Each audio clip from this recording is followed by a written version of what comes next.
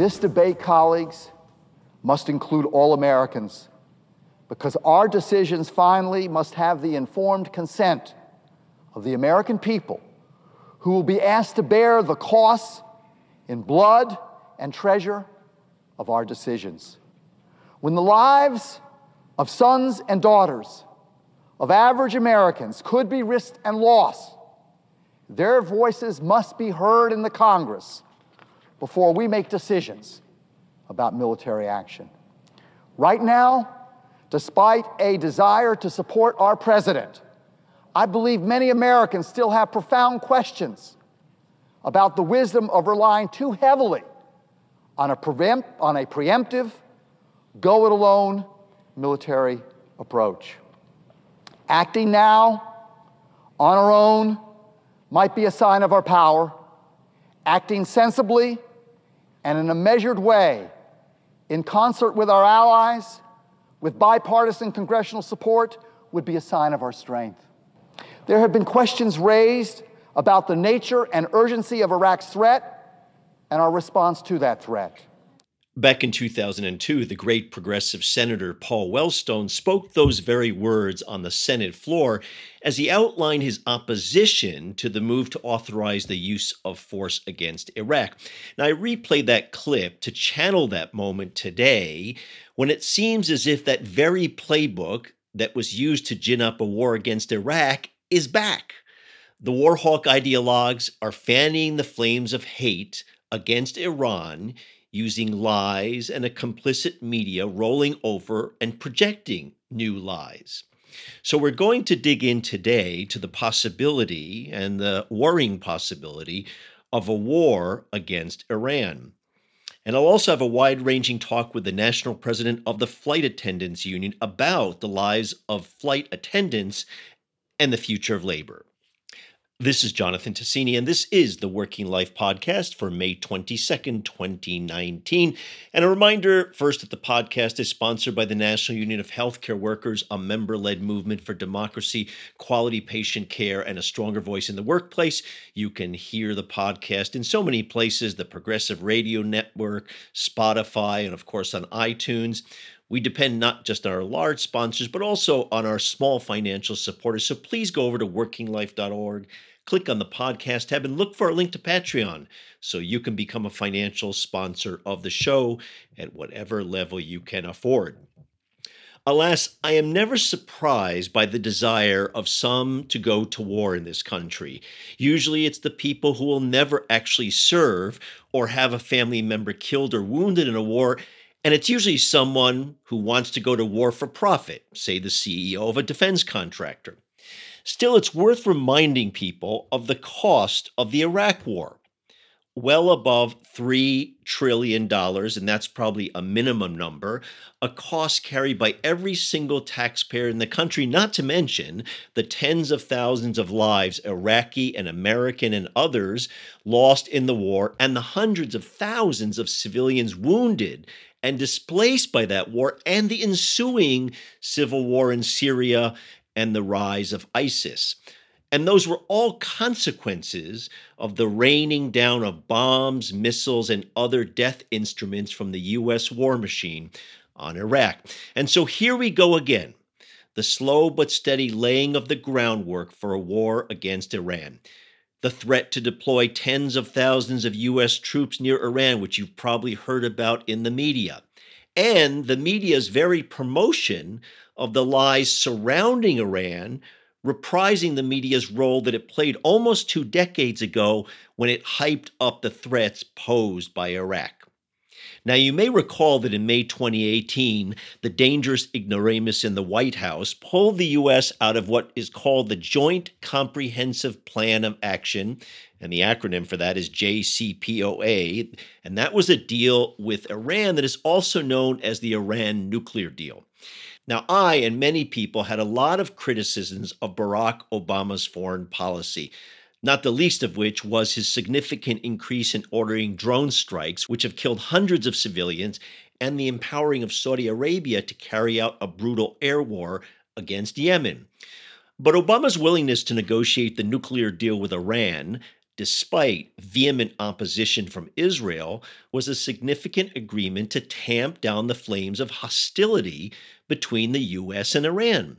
But to the glee of the war hawks, the U.S. pulled out of the deal, giving a new megaphone to those who are just itching to go to war. And among those war hawks is our modern day Dr. Strangelove, John Bolton, who, in a whole cast of horrible characters in the administration, Bolton is especially despicable. To give a read on the possibility of a looming war, it's good to welcome back Phyllis Bennis, the director of the new internationalism project at the Institute for Policy Studies. And Phyllis, since I always like to quote the great philosophers of our time, I feel like this is déjà vu all over again, as Yogi Berra would have said. And it just feels like we're going back to the run-up to the Iraq War with both the ideologues spreading propaganda and too much of the traditional mainstream media just picking that propaganda up and spreading it.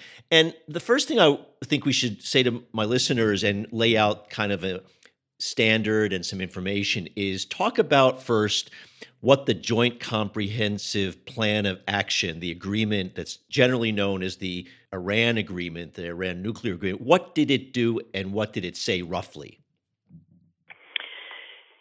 The Iran Nuclear Agreement was, by any measure, the crowning achievement of Obama administration diplomacy.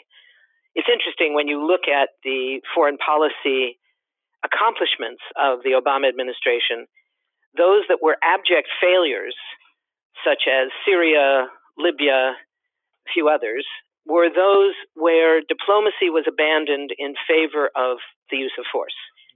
Those that are widely viewed as successful, whether it's the Paris Accord on the environment, opening up relations with Cuba, and most importantly, the Iran nuclear deal, are all examples of situations where diplomacy was put first and foremost.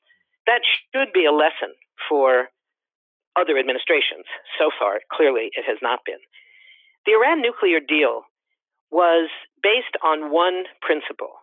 What can we, as a number of countries in the world, the 6 signatures were Iran plus 5 others, the United States, Russia, China, France, and Germany, all of whom, with the exception of Germany, are nuclear weapon states themselves.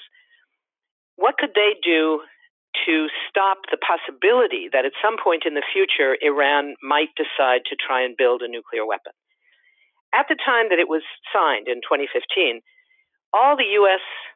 intelligence agencies and all those internationally agreed, as did the UN watchdog agency that actually has the scientists to confirm these things. Everybody agreed Iran does not have a nuclear weapon, is not building a nuclear weapon, and has never made the decision to try to build a nuclear weapon. Having said that, Iran did have the capacity to enrich uranium for the purpose of nuclear power, which they use domestically.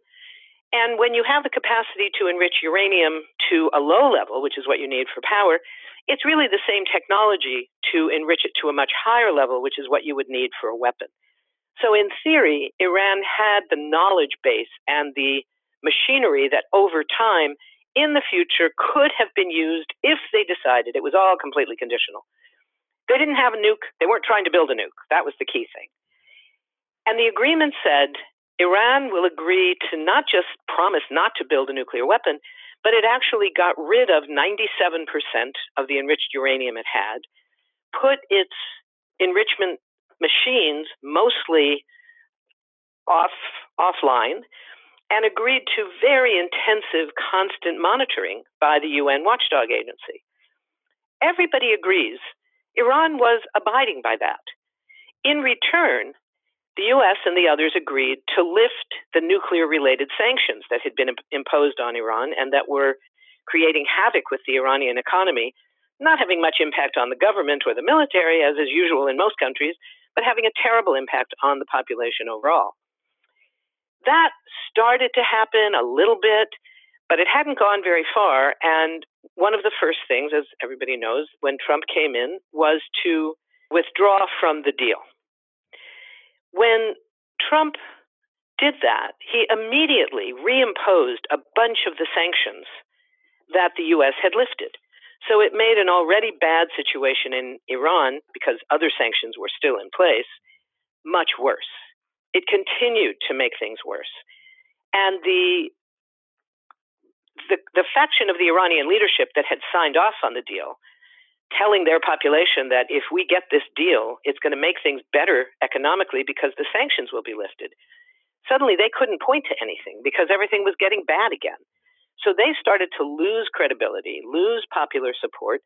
And who gains? Of course, the hardliners gain. Those who say, well, we shouldn't give up the possibility that at some point in the future we might change our mind, might want to have a nuclear weapon. We probably don't, but just the people who were not as interested in diplomacy. That has not changed. Iran continues to this day, 1 year after the pullout of the U.S. from the nuclear deal, Iran continues to abide by its terms. The claim of the Trump administration, they didn't really try to say that Iran is not abiding by the terms of the agreement. What they claimed was the agreement itself wasn't good enough because it only dealt with nuclear weapons. Now, of course, that's true, and that was the only basis on which it could ever be passed. Iran itself, years earlier, had asked the U.S., had tried to get a negotiated agreement that would have been called what's known as a grand bargain, that would have included all kinds of actions that the U.S. opposes that Iran is allegedly doing, and would have required the U.S. to do all kinds of things beyond just lifting sanctions, including normalization of relations with Iran, diplomatic relations, the whole thing. So that was never going to pass, and they knew it. So the goal was the single goal of preventing a nuclear weapon. And it worked brilliantly. It is continuing to work brilliantly. There is no claim that Iran is violating the agreement. Trump just didn't like the agreement. And of course, he didn't like the fact that President Obama gets all the credit for it, as he should.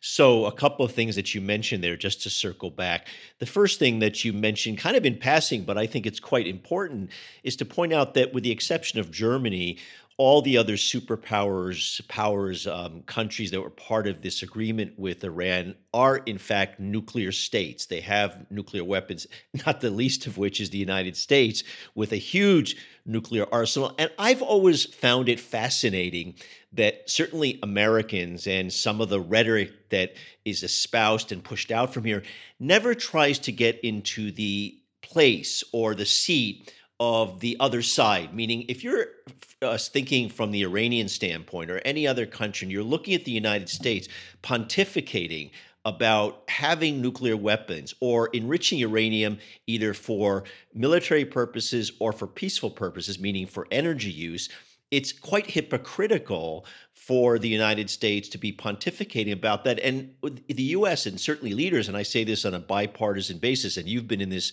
terrain for a very long time, there's never a sense of thinking in really, if you will, neutral terms about how does the other side view what you're saying. Exactly. This is such an important point. And what we have to do is go back to the Non-Proliferation Treaty, which was signed years ago, first signed in 1975. And that treaty sets out two categories of countries that can sign. There's the nuclear weapon states, the 5 official, recognized, and considered legal, God knows how terrible that is, but it's true, that are considered legal nuclear weapons holders. The others are the non-nuclear weapon states, which is the rest of the world, basically. And the agreement was that these non-nuclear weapon states, all the other countries in the world, agreed that they would never try to build or get a nuclear bomb. And in return, they were going to get two things. And they're complicated, but the simple version is they were going to get, number one, access to nuclear technology and nuclear power to be able to use nuclear power for domestic peaceful purposes within their own countries. Number two was a commitment ratified in Article 6 of the treaty that the nuclear weapons countries would agree to mobilize and negotiate towards a nuclear-free world. that they would negotiate an end to nuclear weapons. That's the part that has never been taken seriously. It's never been acknowledged by the U.S. as a serious commitment. I remember years ago confronting a State Department guy who had, among other things, helped to draft the UN resolution that ended the first U.S. war against Iraq, the Gulf War, back in 1991. And in the language of that resolution was language that repeated the commitment of all members of the Security Council, including, of course, the U.S., to move towards nuclear disarmament. And I remember challenging him, saying, well, the U.S. has signed on to this before in the NPT and never agreed with it. Why are you agreeing to it now? Are you intending to abide by it now? And he literally laughed. And he said, no, we knew nobody would take it seriously. So there's that sense of impunity from the United States. We don't have to worry about disarmament, but non-proliferation we will enforce with military force if we want to. No other country will be allowed to have a nuclear weapon, but nobody dares challenge our right to have nuclear weapons. That's a great point. Now, you laid out really in a wonderful fashion, in a very direct way, what the Iran nuclear agreement said. And as you pointed out, Trump pulled out of that in May 2018. And what has now been created and what has heightened and inflamed the situation is, I guess, can be encapsulated in two words: John Bolton, who, as you quite well know, is just a rabid ideologue, a hardline right-winger who is trying to essentially go to war against Iran for a very long time. And he represents that neocon, very hawkish right-wing ideology that has been kind of poking around and trying to go to war with Iran for a very, very long time. Of course, none of these people ever actually serve in the military, and the blood that would be spilled would not be their blood or the blood of their relatives. So it's all about their passion for war. Is that fair to say that John Bolton has basically created now the most extreme and heightened attacks on Iran? I do think there is no question that John Bolton is playing precisely the role that he played 20 years ago in the run-up to the war in Iraq, where, again, he was cheerleading for war. At that time, from the sidelines, at first, from one of the right-wing think tanks, was later brought in to be the temporary UN ambassador by George Bush, who knew he couldn't get him approved by the Senate, so he brought him in as a recess appointment, and he was only there for about 8 months. Terrorized and intimidated people across the UN. He was a terrible UN ambassador, although since he was representing such a terrible set of policies, perhaps that was appropriate. But he has been a cheerleader for war against Iran and for war against North Korea for a very, very long time, and Iran has been his main target. The problem we now face is that he's not just a cheerleader on the sidelines. He's now got the president's ear first thing in the morning and last thing at night as the national security advisor. Trump has made public that he is not happy with Bolton's views, particularly lately on Venezuela. He said that he thought he had been hoodwinked by the claim that it was going to be an easy example of regime change, which clearly it was not, and the regime did not change. And Trump felt he had been somewhat betrayed by his assistants, particularly Bolton. But there's no indication that he's prepared to get rid of him. There's no indication that there's a real divide between Bolton and Trump, despite the fact that Trump has claimed a kind of right-wing isolationism on the military front, which he has never implemented, we should note. He talks about withdrawing troops from Afghanistan. They're still there. He talks about withdrawing everybody from Syria. 1,000 troops are still there. So, this notion that he somehow stands against wars has simply not played out in practice, despite his rhetoric. The danger we see right now is twofold. One is that the leadership of Bolton, Trump going along with it, led by Pompeo as well, the Secretary of State, who seems to think that diplomacy is spelled military, and moves in that direction. All of that is very, very dangerous. When the U.S. sends a set of B-52 bombers, which are, of course, the nuclear-capable bombers in the U.S. arsenal, and an aircraft carrier with its accompanying group, of warships to the waters off of Iran, that's a direct threat. It's a direct threat, and it's perceived in Iran, not surprisingly, as a threat. And in addition, I just want to throw in the talk about potentially putting out 100,000, or I think it was 125,000 troops into the area. That seems to be a direct threat. There's a direct threat of sending troops. There's another very provocative move by making the claim that we heard, evidence completely lacking, we heard that there were threats against U.S. troops and other U.S. citizens in Iraq, and so we're going to close the embassy in Baghdad and the consulate in Erbil. That, again, sends the signal that war is imminent, that war is ratcheting up.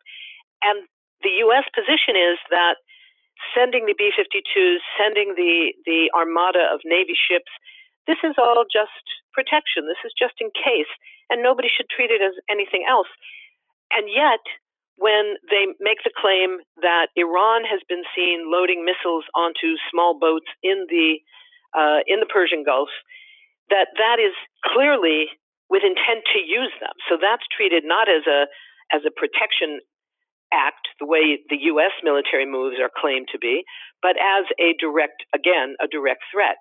So one potential problem is that the U.S. would actually, looking back at the WMD scandal, that the lies about WMDs that led to the war in Iraq, the Tonkin Gulf resolution that was a complete fraud that set the stage for war in Vietnam by the United States, all of these models are now at work here again.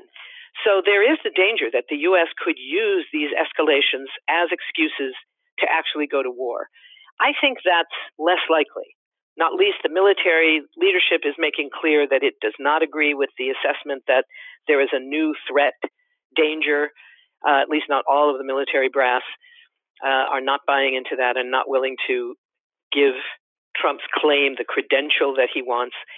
The bigger danger is that in the context of a place like the Persian Gulf, and particularly the Strait of Hormuz, where a lot of oil, somewhere between 30 and 40% of the world's oil, transits that waterway, a very small, narrow waterway that is very crowded, filled with oil ships, tankers, and warships on all sides, that somebody gets jumpy, and a young sailor on any side gets nervous, sees something, sees a flare going off from a boat and decides it's a rocket or whatever, and fires without thinking.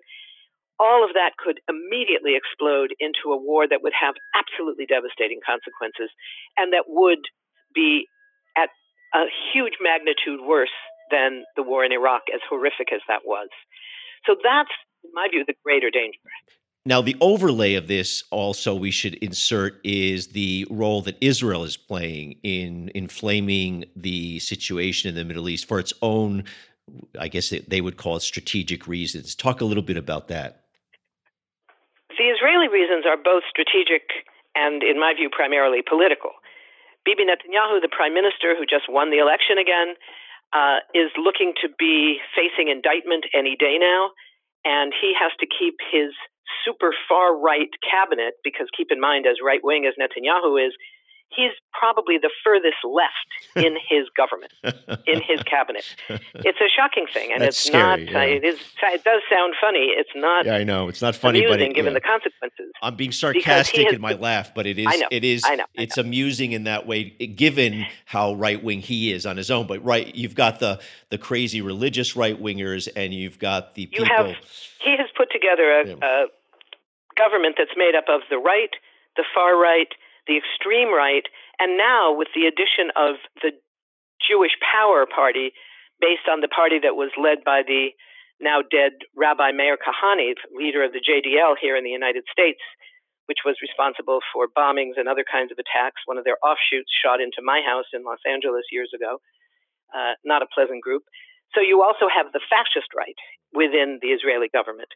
And with that kind of scenario, he has to keep them happy. And one of the ways he keeps them happy enough to make sure that they protect him from the consequences of these indictments is to keep ratcheting up the pressure about the threat of Iran and claiming that Bibi Netanyahu, is the only one who can keep Israelis safe. And how do we do that? We do that by making the United States go to war against Iran, because Iran is somehow an existential threat to Israel. Now, that's another one of these lies. Iran is not an existential threat to anybody, most certainly not to Israel. There's only one country in the region that has nuclear weapons, and it's not Iran, it's Israel. And the notion that Iran, which has not invaded other countries, we should note, in the last 30 or 40 or 50 years, the Iran-Iraq war was begun by the Iraqi side. There's plenty of problems with the Iranian government. I'm no fan of the Iranian government, but we should be clear about what the history of it is and isn't. This is not a likelihood to come to fruition. If Iran, at some point in the future, ever decided that they were going to try to build a nuclear weapon, even that would not even be an existential threat to Israel. It would be an existential threat to Israel's nuclear monopoly. That's what would be threatened. That's what would be potentially changed, not the state of Israel, not the Israeli people. So, that's what we're facing right now, is these false claims that are taken as true. I will say that the mainstream press has been significantly more skeptical of these claims coming from the Trump administration than they were of those of George Bush in the run-up to the Iraq War. It's not to say that they've been skeptical enough, but there is a significant difference. You see it in the New York Times, you see it in the Washington Post, where there is a routine now in articles quoting, whether it's Bolton or Pompeo or some of their acolytes, talking about the new threats from Iran. They pretty routinely will insert the phrase, which has not been shown to anyone, which has not been shown to exist. We didn't see that 20 years ago. That's true. Important. But let me push back just a little bit, and maybe it's just a degree, as you point out. When I look at the mainstream press, for example, the unpaid Pentagon spokesperson, Barbara Starr from CNN, or many of the news stories that I see, they don't even point out the basic point that we've made from the beginning of the program, from our discussion here, that Iran is fully complying with the Iran nuclear agreement. That is never... Right. I'm not praising mainstream press. There's all kinds of things left out, all kinds of context, all kinds of history, all kinds of politics are left out. Absolutely true. Also true is that it's way better than it was 20 years ago. It's sort of the same situation we have with the coverage of Israel-Palestine. If you look at it today, it's terrible. Period, full stop. And it's qualitatively better than it's ever been before, precisely because there's been a movement fighting back. That's a fair point. And fighting to change that discourse and having huge success. Is it still terrible? Absolutely. Is our work over? Not by half. That's a fair point. But to not acknowledge that movements have changed the discourse is really to do a disservice to all who have struggled so hard to change it. And I wonder, as our final question and final point to discuss, to your point about movement and change somewhat of the discourse, I feel like, and I haven't really necessarily sampled every single political leader, but I feel like that unlike in the Iraq War, where there was a bipartisan support for war, with some exceptions, obviously, but there is certainly, to the extent that there were opponents, they were drowned out by both parties' leaders, right, and many people saying, yes, war, yes, Saddam Hussein is this awful person. Here, I think you're hearing from the Democratic side, at least, I don't know if there's any Republicans, perhaps Rand Paul might say something, or one of those, as you point out, right-wing isolationists, but I feel like, at least from the Democratic Party, there's less buying into that. Is this fair? Absolutely right. Absolutely right. Now, some of that, we should be clear, let's give credit, but not too much. It's true that there is pushback and there is skepticism. Some of that is because it's Donald Trump. Correct. Who is calling for it, and his administration. We should note we did not hear this from the Democrats under Obama with a Democratic Congress, partly, when Obama gave in to Hillary Clinton's pressure to invade Iran. Let me do that all over again. When Obama gave in to Hillary Clinton's and others' pressure to attack Libya. We didn't hear that kind of pushback because it wasn't a hated president the way this one is hated. And the use of drones and drone strikes and the support for Saudi Arabia and so on certainly the Obama administration did that. But there is a little bit of a qualitative difference. And so, to wrap up, Is your sense that obviously we have to be vigilant and call these people out? Is it your sense that this most aggressive posture on the part of Bolton and the like will have enough pushback to at least freeze them in place? Absent, though, of course, the situation of a potential mistake that then everything goes off the rails. Yes, I absolutely think that. In terms of a U.S.-initiated decision to go to war, I think there is pushback. We have to mobilize hard and fast and strong. But we absolutely have the potential to stop this one.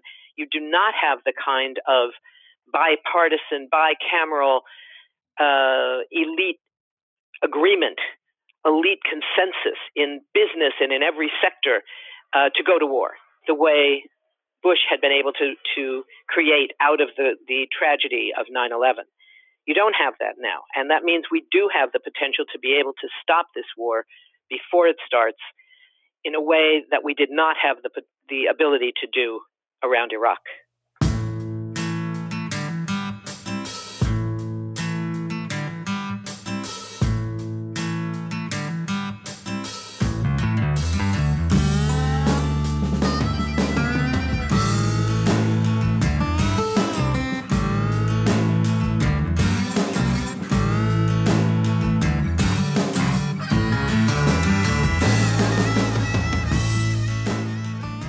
Once upon a time, a job as a flight attendant afforded decent pay and benefits. That's been a while, though, as deregulation and consolidation in the industry have brought lower pay, tougher working conditions, and outright union busting. One of the terrific national labor voices we've been lucky to hear recently is the voice of Sarah Nelson, the president of the Association of Flight Attendants, which is an affiliate of the Communication Workers of America. She's been speaking out, of course, on the challenges her members face at work, but also on the broader future of labor and society. And so it's great to have Sarah join me now. And so, Sarah, you are an Oregonian. You grew up in Corvallis, and you got a BA in English and Education and became a flight attendant in 1996. So what drew you to become a flight attendant? Well, I was getting ready to become an English teacher in inner city St. Louis. I had just finished up my student teaching. I did that in the fall after graduating from college. And I was looking at setting up my first year teacher classroom and all that teachers have to throw into that. And I was working 4 jobs at the time. My friend called me from the beach in Miami. She had been a friend I had gone to college with, and she had become a United Airlines flight attendant. And we'd kind of laughed about it. But she called on this one really cold day in St. Louis in the winter and said, "Guess where I am?" And she ribbed me a bit. But then she said, "No, seriously, I really think that you should consider this." And she proceeded to describe the contents of the contract at United. She didn't put it in those terms at the time, but she explained the pay scale. She explained the pension and how it worked, the health care, the work rules that were in place that gave her a lot of flexibility. And this sounded way better than what I was going to be receiving as a first-year teacher. And I drove to Chicago the next day and interviewed for the job. And I did just a little bit of research and found that indeed the United working conditions and pay were leading the industry. So that is really what led me to become a flight attendant and interview in the first place, was the union contract. And that's a great segue into the first question that I'm always curious about is when I travel, I sometimes try to talk to the flight attendants in the back because I'm always curious what their working conditions are like as a labor activist. And recently I was traveling and the flight attendants, the whole crew was actually celebrating the retirement. I can't remember what airline I was at. It might have been United or Delta. I don't remember actually. They were celebrating the retirement of a flight attendant who had been with the airline for over 40 years. And at the time, as I remember going back flying some years ago, decades ago, that was, to your point, a good paying job with decent benefits. And flight attendants, I think, and you'll correct me if I'm wrong, for many years they could make ends meet. That may have been true about when you got into the industry. And now that has so dramatically shifted, partly because I guess the industry has consolidated and there's been a much more anti-union attitude, driving wages down. Is that fair to say? And can you kind of give the general picture of the life of a flight attendant over time? Sure. Well, the first contract that we negotiated with my union was in 1946, and we steadily built a career. We had a modest pension, but it was a good pension that people could retire on, and you could have a really decent life. September 11th hit, and most of the airlines went into bankruptcy and used the bankruptcy process to shed pensions, to cut their healthcare costs, cut retiree healthcare, and drastically cut pay, cut back in staffing, cut back on many of the work rules so that flight attendants were working harder for less. And then came the mergers and consolidation that really accrued a lot of power to the executives.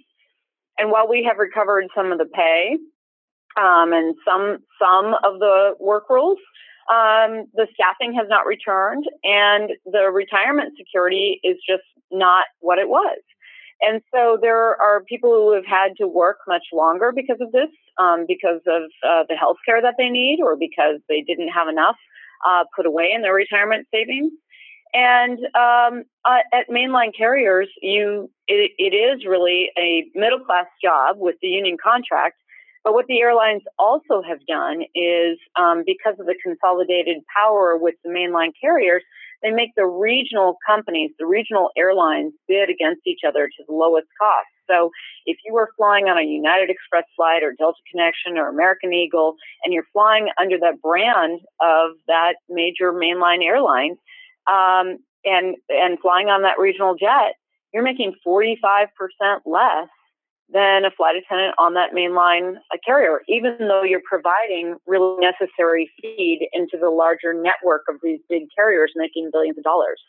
So we are working very hard to bring up those standards, because as long as the airlines have the ability to just define the job differently and slash those pay and benefits by doing that, we're all in jeopardy. And we're working hard right now to lift those standards. And that was perfect segue into the point I was going to make in a current fight you're having, and that's what led me to raise this question about salary, and that's with Air Wisconsin, which, as you just referred to, is the regional carrier for United. And I was reading here that, and this was actually a quote from you, that a first-year flight attendant can be making as little as $15,000 a year. And then others have gone without a raise for 12 years, and they just can't keep up. And that so blows one away, because first of all, how can you make a living? How can you actually pay your bills on that kind of salary? And it really dovetails with the general, and you've been a labor activist and you've been speaking out not just about flight attendants, but other workers. It dovetails, I think, what's happening to workers everywhere, that the wages are being driven down. Wages are being driven down for a lot of different reasons. And absolutely what's happened to flight attendants is relatable to people in industries across the country. And that is that productivity is through the roof. We're working longer hours. We're working harder. We're doing more on the job, and wages have stayed relatively flat. So all of the wealth that we have created as an American workforce is really going into stock buybacks, is going into executive bonuses, and there's a greater disparity in income in the country. And so that's what flight attendants are experiencing too. And Air Wisconsin is an extreme example of that. Real bad actor here, but tossed into an industry where on a balance sheet, somebody, keeping track of these numbers is just figuring out this is a cost item and we can keep these costs low and, benefit off the backs of these workers. And there's a separation there between the people who are making those decisions and the people who are on the front lines actually experiencing this and trying to provide for their families. And I think that this is certainly something that flight attendants are experiencing, but it's something that people in all kinds of industries relate to. And this idea that executives can simply sort of redefine the job and therefore make it have fewer rights, less wages. The long-time fight to raise the minimum wage is an example, raising that floor so we can raise the roof. This is happening everywhere, and we're experiencing exactly what American workers in other industries are experiencing, and we're going to fight back in the same way, too. People are getting out on the picket lines. There's been more strikes in 2018 than in America's history ever before. And I think that is only going to continue to grow as workers understand, things are really bad, and they're really bad in a way that we can relate to other workers. And so we're going to support other people in our communities. When we were out on the picket line this last week for Air Wisconsin, we had 10 other unions out there with us because they understood that our fight was very much like their fights themselves. And workers are coming out for each other. And that solidarity is what's going to really change the conditions here. But it's going to take fighting in each workplace, and it's going to take building our unions and engaging people in our democracy to be able to change these things. And I think you brought up an important point about the notion when you were on the picket lines that you had a lot of support from other unions. And I've been doing a lot of segments on the recent teacher uprisings across the country over the past really year or 2 years. And one of the extraordinary things that's happened there has been incredible solidarity and coalition building beyond the labor movement, but just with communities. And I'm wondering, do you experience a particular challenge with flight attendants because you're spread out all over the country and you don't work in some way in one factory or in one office space? How challenging is it to organize people and keep them as a unit, as a solidarity unit, as one voice speaking together so that people are on the same page? Do you find that as a challenge? Well, it's an incredible challenge to organize when you have a mobile workforce that could be anywhere at any time, and also on different time zones, right? So when do you even call and talk to people? It's an absolute challenge, but there is a camaraderie within the airports. There is a natural affinity among aviation workers, and don't forget too that the airline workers are 80% organized. So we've got incredible density there, and there's a consciousness that if you work in the airline industry, you've got to have a union. So there is a general sense of solidarity and necessity of union contract. And then the other thing that is beneficial here is that as workers all over the country are rising up and fighting back, flight attendants are watching that because we fly to all these communities. And we also have experienced what happens when a community is devastated by, say, a bad trade deal or the tax break that gave incentives for companies to take jobs out of the United States, to offshore those jobs. And when those communities are destroyed, what happens is that our services cut there. So that has a direct impact on our jobs. So in some cases, our mobile workforce is very hard to organize. And in other ways, it's very easy because flight attendants see what's happening all across the country, and they understand very well how these communities play a big part in the jobs that we're able to do and the way that they're able to feed into our airline network. So it's all really, there's a consciousness that workers are really connected here like never before. And I think also flight attendants have been a great voice for public safety. And that relates to what the teachers did. The teachers were not only organizing and bargaining for good jobs for teachers, they were very clear with the communities that they were bargaining to make sure that the children in those communities had good schools and had the ability to have access to good education. And that is really, that bargaining for the public good is something that's very important for all unions to be taking up right now. And it's naturally happening because, as we said during the government shutdown, if the federal sector workers can't do their jobs, we can't do our jobs. And so there is this real consciousness among flight attendants that we're very connected to people, not to mention on a very granular level that we see people from all different communities jammed together on our planes every single day. We have the great American experience at 35,000 feet every time we go to work. So there is a real connection there that is very helpful when we're talking with our members and engaging them in these fights. One thing I wanted to underscore, which I learned, and correct me if I'm wrong about this, about the way or the challenge you have in organizing. I used to think because flight attendants typically get along quite well when they're on the plane, when they're working together as a crew, that they all knew each other. You get on a plane and you're on a shift, you're on a flight, and basically all your friends, the other flight attendants, are getting on the plane and you're working together. But I was flying once and I was interviewing for a podcast a couple of flight attendants, and they said to me, and I'm speaking mostly about the big carriers, that usually they don't know each other because you're being shifted around so much that it's quite common to not know any of your fellow flight attendants for that flight. Is that a fair thing? Yes, it's very common that flight attendants will show up to a flight and not have ever flown with the rest of the crew before. That's a very common occurrence. It also just so happens that because it's such a unique job, even when you show up to a flight where that's the case, where you're meeting people for the first time, you already have an incredible common bond. And so there is a camaraderie even when you haven't had time to build that up personally.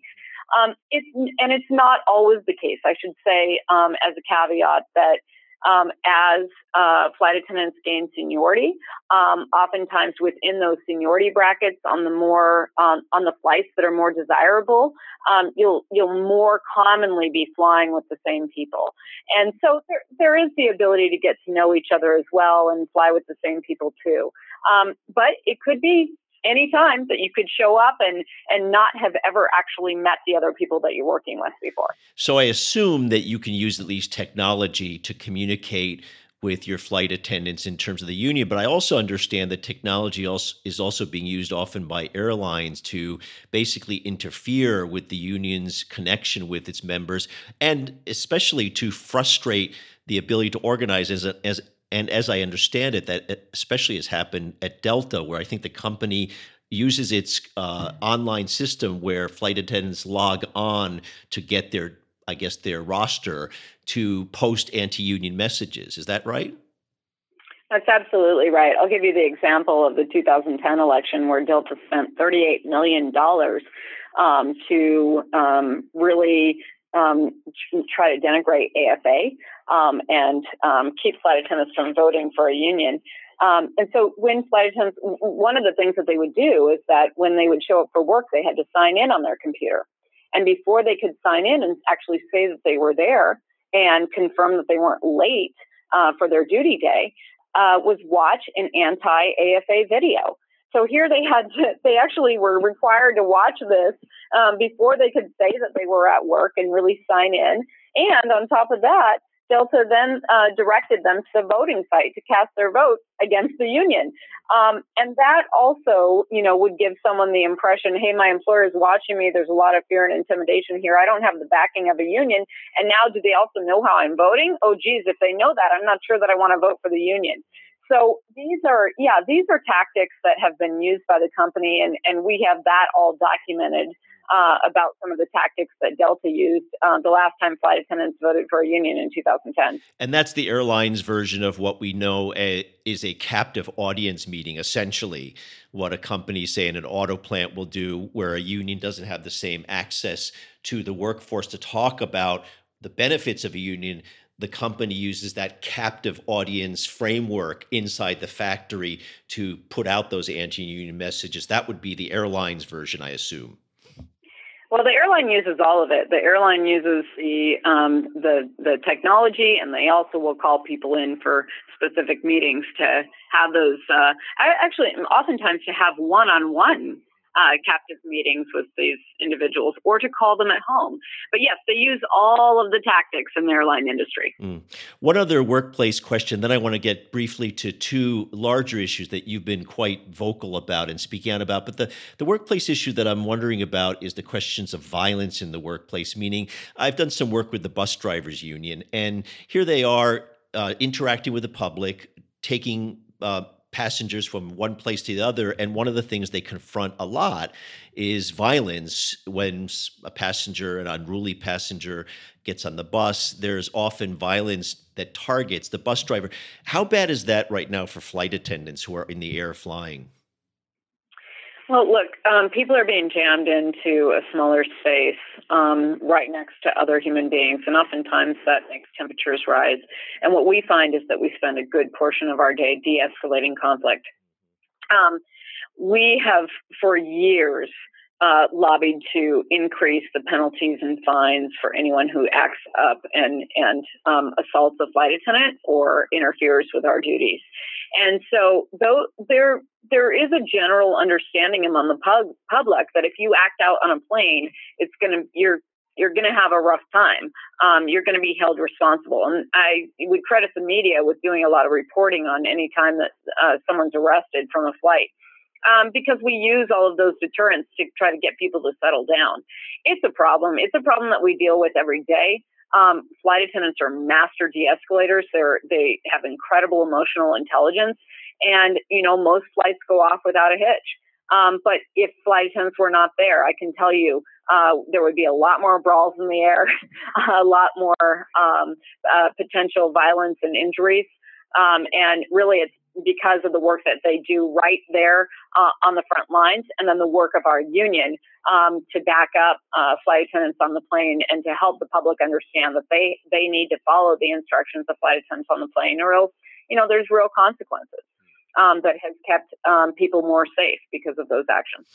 Now, I recently did an article wearing my journalistic hat on human slavery and just the global crisis, the millions of people who are in slave-like conditions for lots of reasons. And I noted, and this was pretty amazing and interesting, that you're quite involved in something called 100,000 Eyes in the Skies, which is about trying to identify human trafficking and basically confront it. Tell me about that.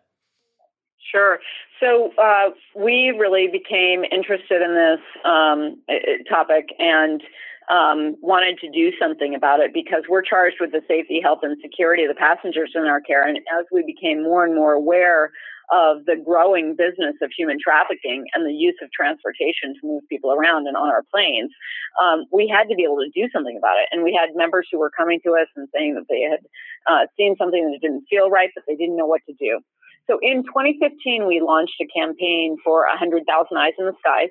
And the purpose was to gain required training for recognizing and reporting human trafficking on the planes, required training for all flight attendants. Within exactly 12 months, we were successful in that. We got Congress to pass a law that said that all flight attendants in the industry have to be trained to recognize and report. Since that time, this past year, we actually expanded that to all airport, frontline airport personnel.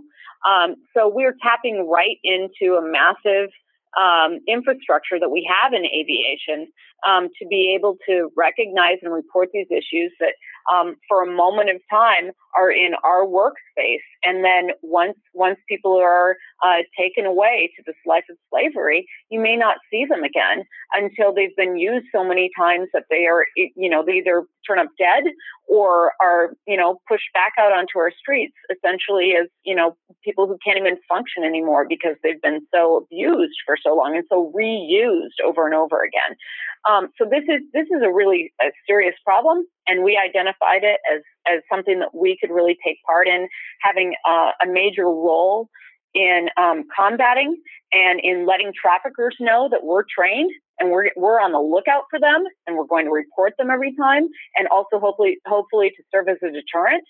But we were successful in fairly short order, and we continue to promote this and promote our work and promote our role. And flight attendants have been successful since this training has occurred in recognizing and reporting and bringing people to justice.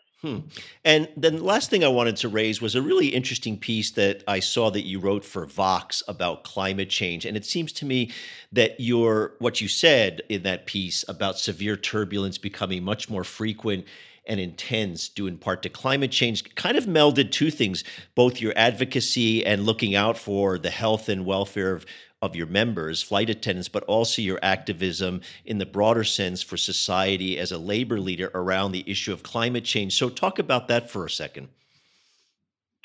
Sure. The Green New Deal was, of course, attacked right away. And one of the things that we heard as flight attendants was, this is legislation that's going to keep all the planes on the ground in 10 years. And we have been talking about the fact that the severe storms have had an impact on our work life with increased turbulence, which is a very severe occupational hazard.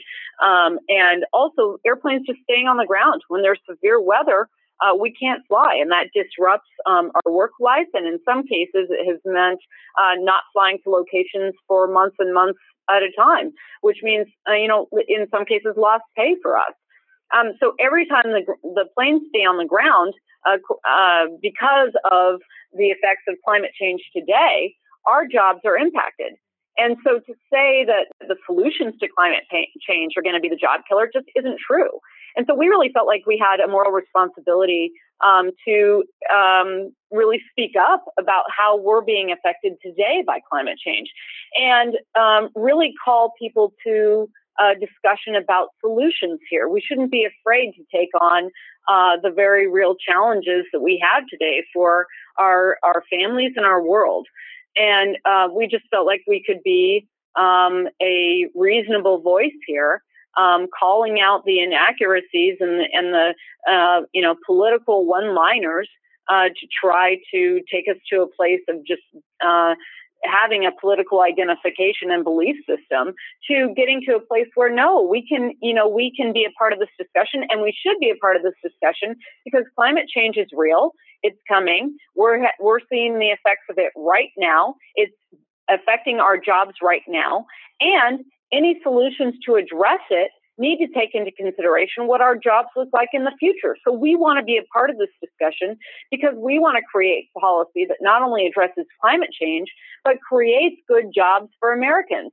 And who better to be a part of that discussion than the people who know the front lines, are going to be able to engage in the conversation with ideas and understanding about how these things work right in our workplaces, and demand policy where everyone takes part in forming solutions where everyone contributes, and include solutions that ensures that when we are investing in infrastructure that helps us address climate change, that infrastructure is also baked into rights and rules that confirm that there's going to be good jobs out of this policy.